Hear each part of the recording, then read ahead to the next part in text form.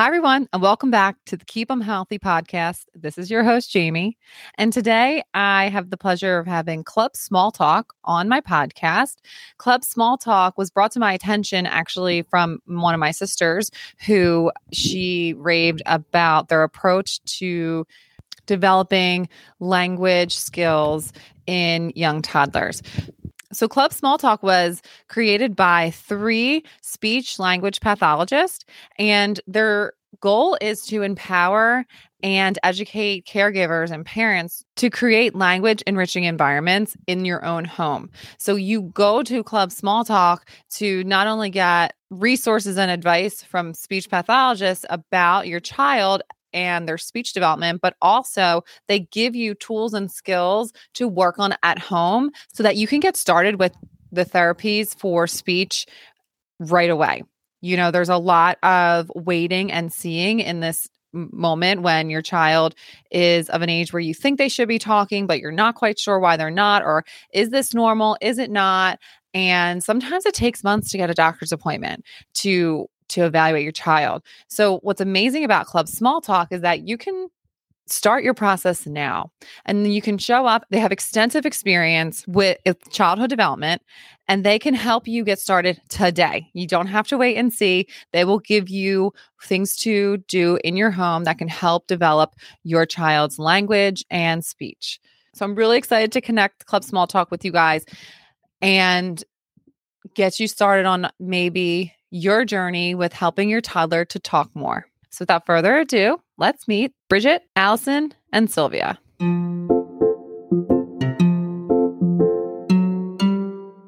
So I want to welcome Club Small Talk on my show today.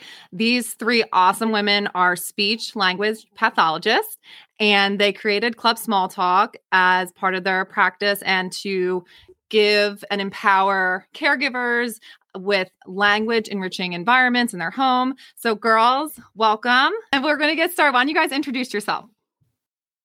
Hi, everyone. I'm Allison. Thank you so much, Jamie, for having us today. We're super excited. So I'm Bridget. I am also part of Small Talk, pediatric speech therapist. We're excited to be here. Hi, I'm Sylvia. I'm also the 3rd part of Small Talk.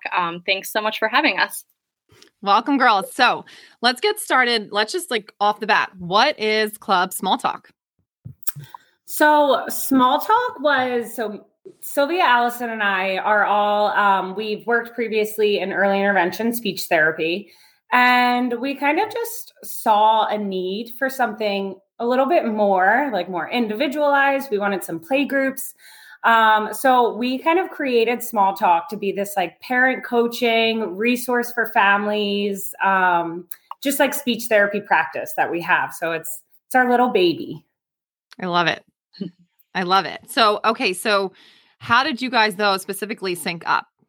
So we are all friends outside of speech as well. We actually know each other all separately. So Sylvia and I went to college together. We went to Temple University. And then we connected there, stayed in touch. We actually went to different grad schools. And then Allison knows Sylvia and I through our husbands. And we just all kind of linked up that way. So we're kind of friends first. We realized we all had the same background. We were all speech therapists. We all ended up in early intervention. And we just kind of had the same background and what we wanted to do. So kind of linked up that way. I love that. So you guys just have the same focus and the same mission for how you want to treat and use what you have learned through your education. So I love that. So give me a pinpoint, what is the focus of this particular practice? So I would say that our focus at Small Talk is to empower parents by teaching them strategies and giving them the tools that they need to facilitate and grow their child's development and teaching them ways to do this throughout just their daily routines. Allison and Bridget, you guys mentioned that you work with autism. Can you guys give some information and highlight what you do? Sure. So before we get started talking, I just wanted to make a quick note on language.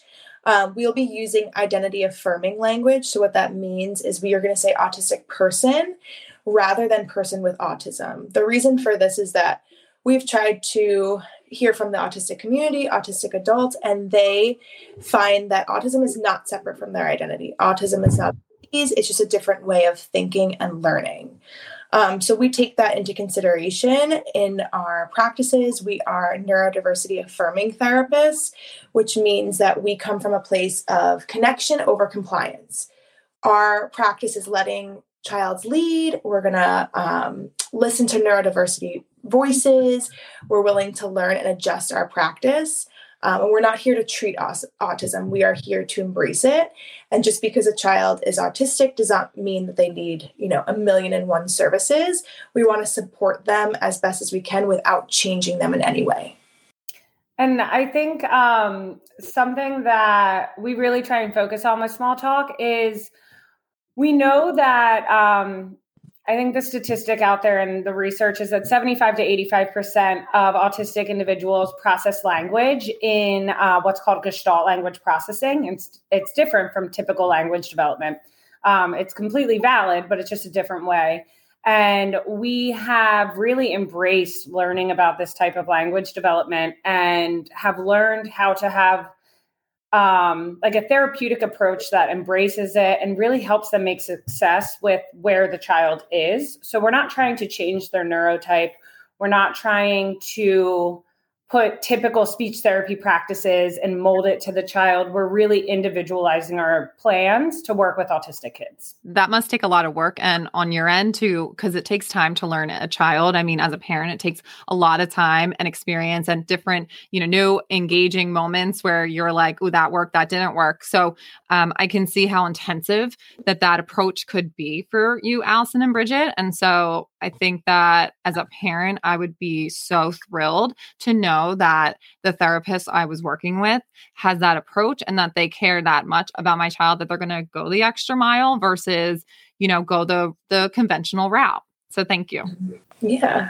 Nice. So, okay. So for instance, what would be some main developmental issues that you see primarily? So like you are a parent, what issues would you say to that parent if they called you and said, my child is showing X, Y, and Z? What would that look like as a parent?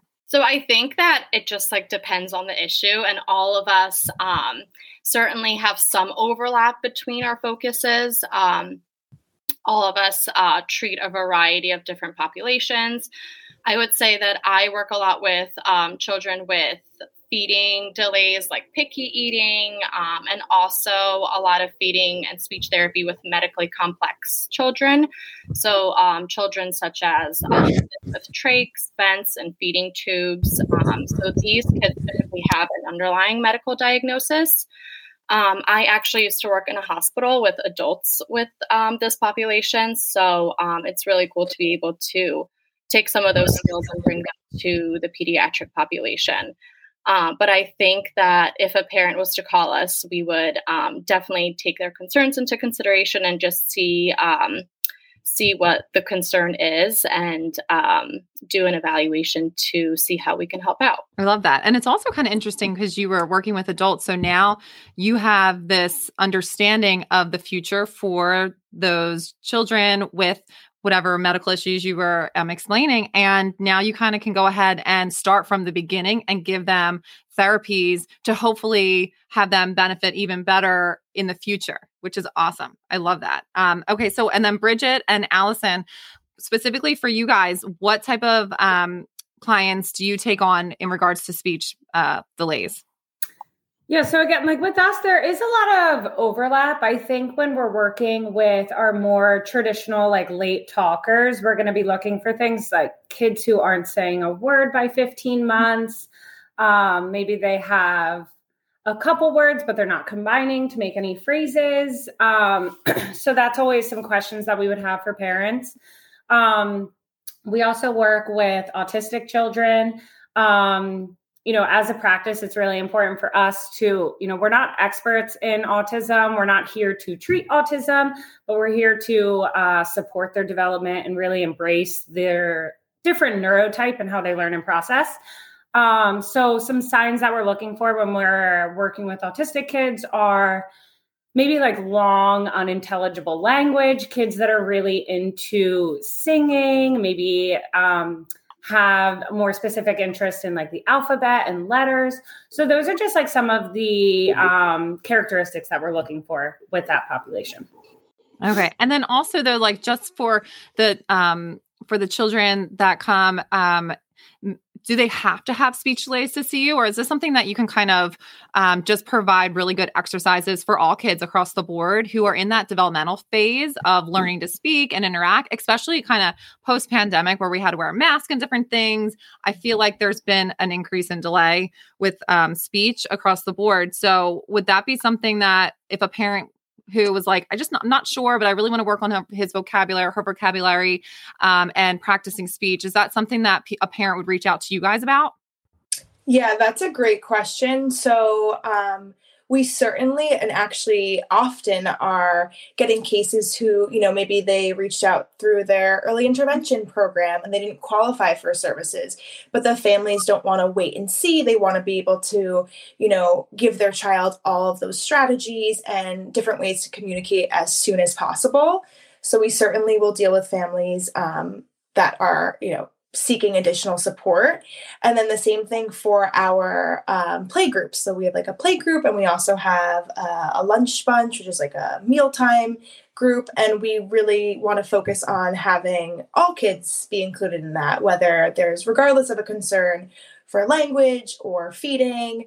It's just a great way for parents, like really to empower them and to provide them with like evidence-based practices so that they can be able to, put their best foot forward and get that like head start for their child.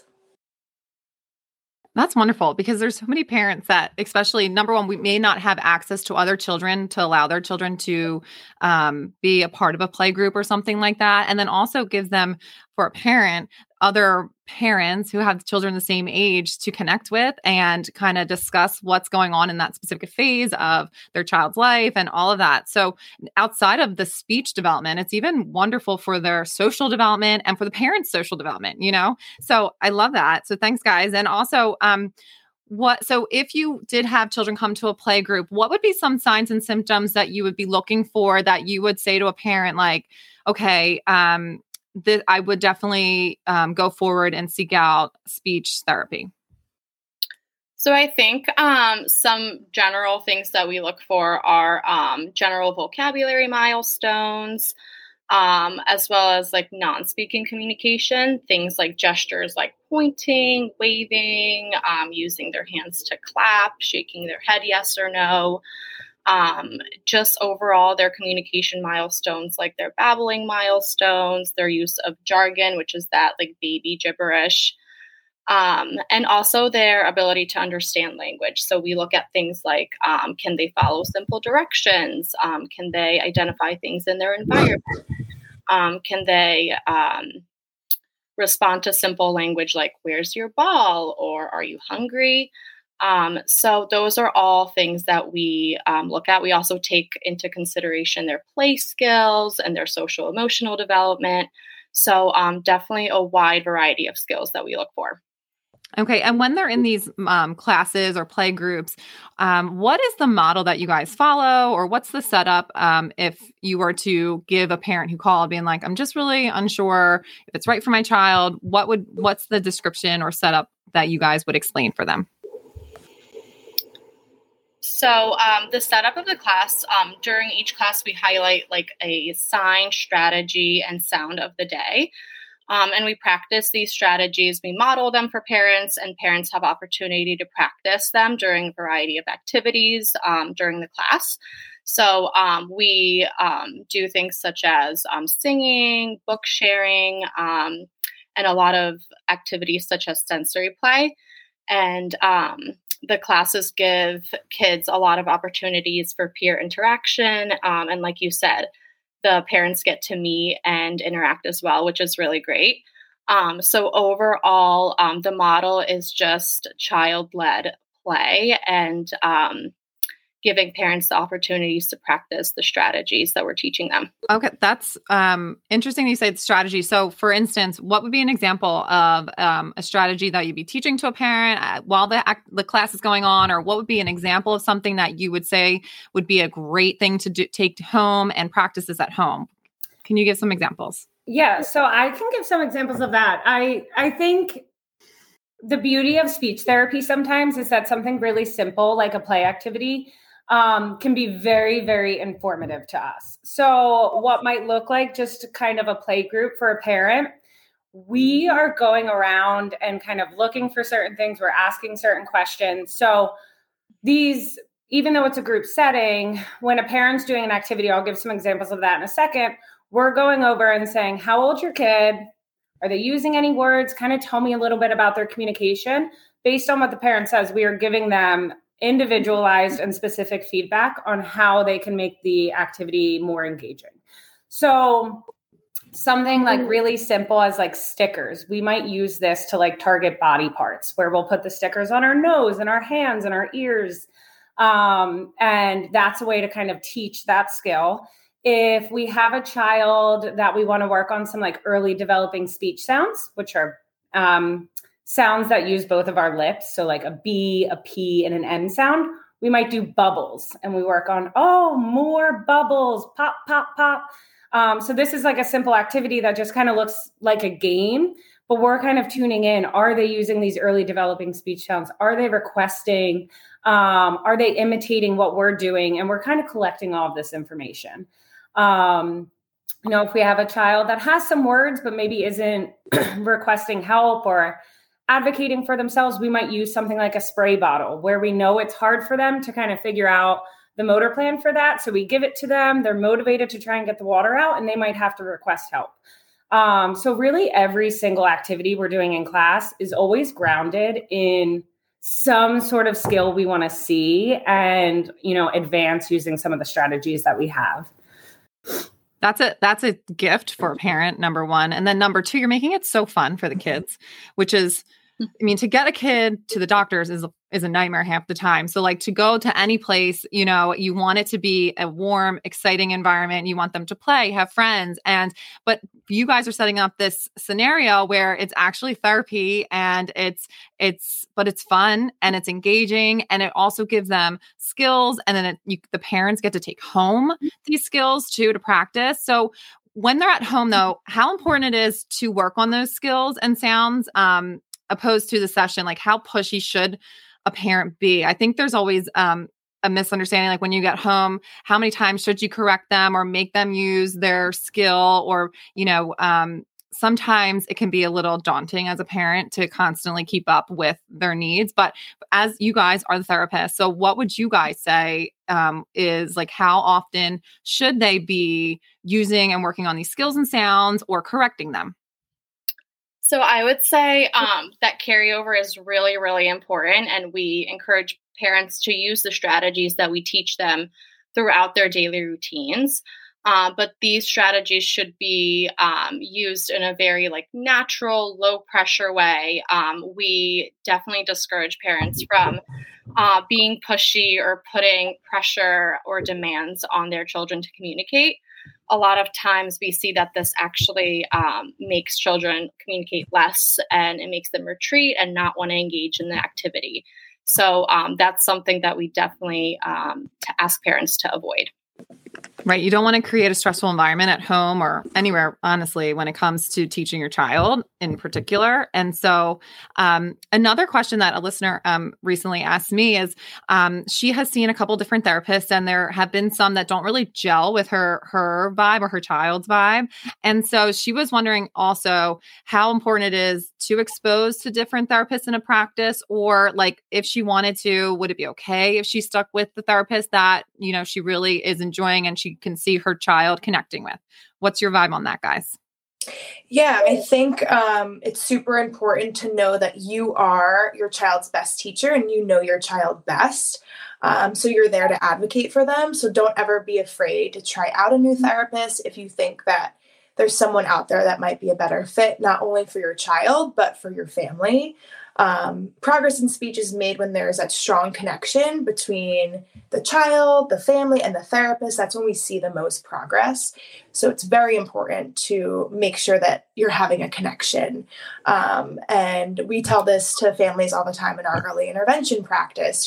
If you're with an OT or a PT and, they're not using the same model that you use with your child, of that child-led play or following their lead, you can always ask to have a different therapist join in, or to interview with another person to see if they'd be a better fit for you. Completely agree. I think you're right. You are your child's best teacher and you are your child's best advocate. So if something feels not right, that you should follow that instinct and continue on with the therapist that does feel right.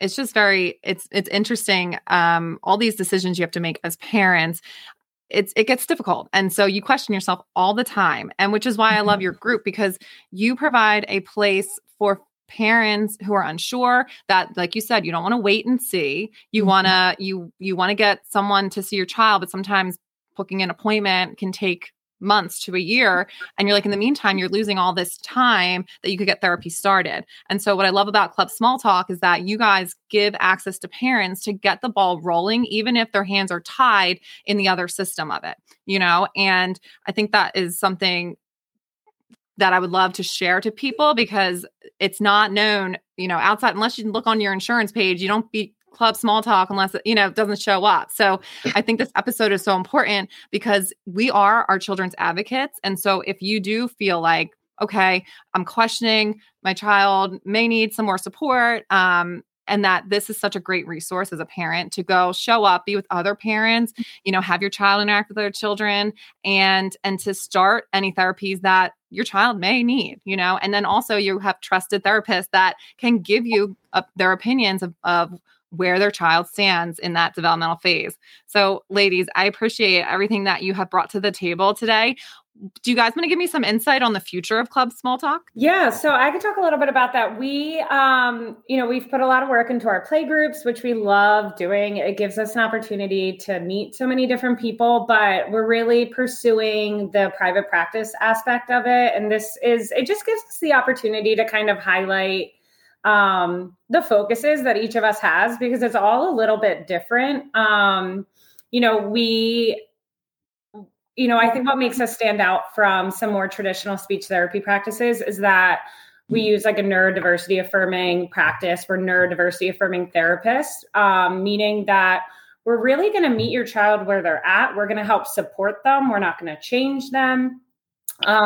And I think that's really, really, really important for parents to look for. So that is certainly in our future. But yeah, we're excited to get started with that. What's so great about your mission is that you guys have a specific idea. You know exactly where you're trying to go with it. All three of you have this passion that you're trying to get into this zone so you can do the best you can with the families that are coming to see you.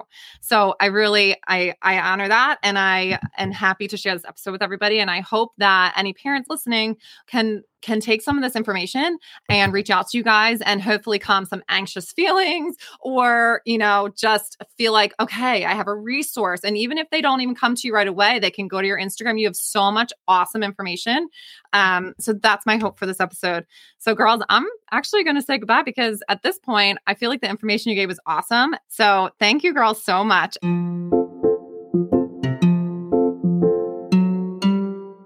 As a parent, I get that there's no waiting and seeing when it comes to questions about your child and their development. I think Club Small Talk is an amazing resource and an amazing option for parents and caregivers who want to incorporate more speech and language development in their homes, and also to get started today. Not to mention that Club Small Talk, they have a specific mission to cater to the needs of your child and to learn your child and their needs and work with you, and not try to change your child, but try to help them in where they are at. So I'm really excited to share and have this episode out there for everyone who is a caregiver or parent that is unsure or needs help in developing their child's speech and language. And so I have on my show notes, I have the links to Club Small Talk. Their Instagram is at Club Small Talk. And you can also check out their website, www.smalltalktherapeutics.com. And in the meantime, check out my Instagram at Keep 'em Healthy with Jamie, and also follow my podcast episodes on any of the podcast apps that you use. And as I always say, you do you. Stay well and keep them healthy.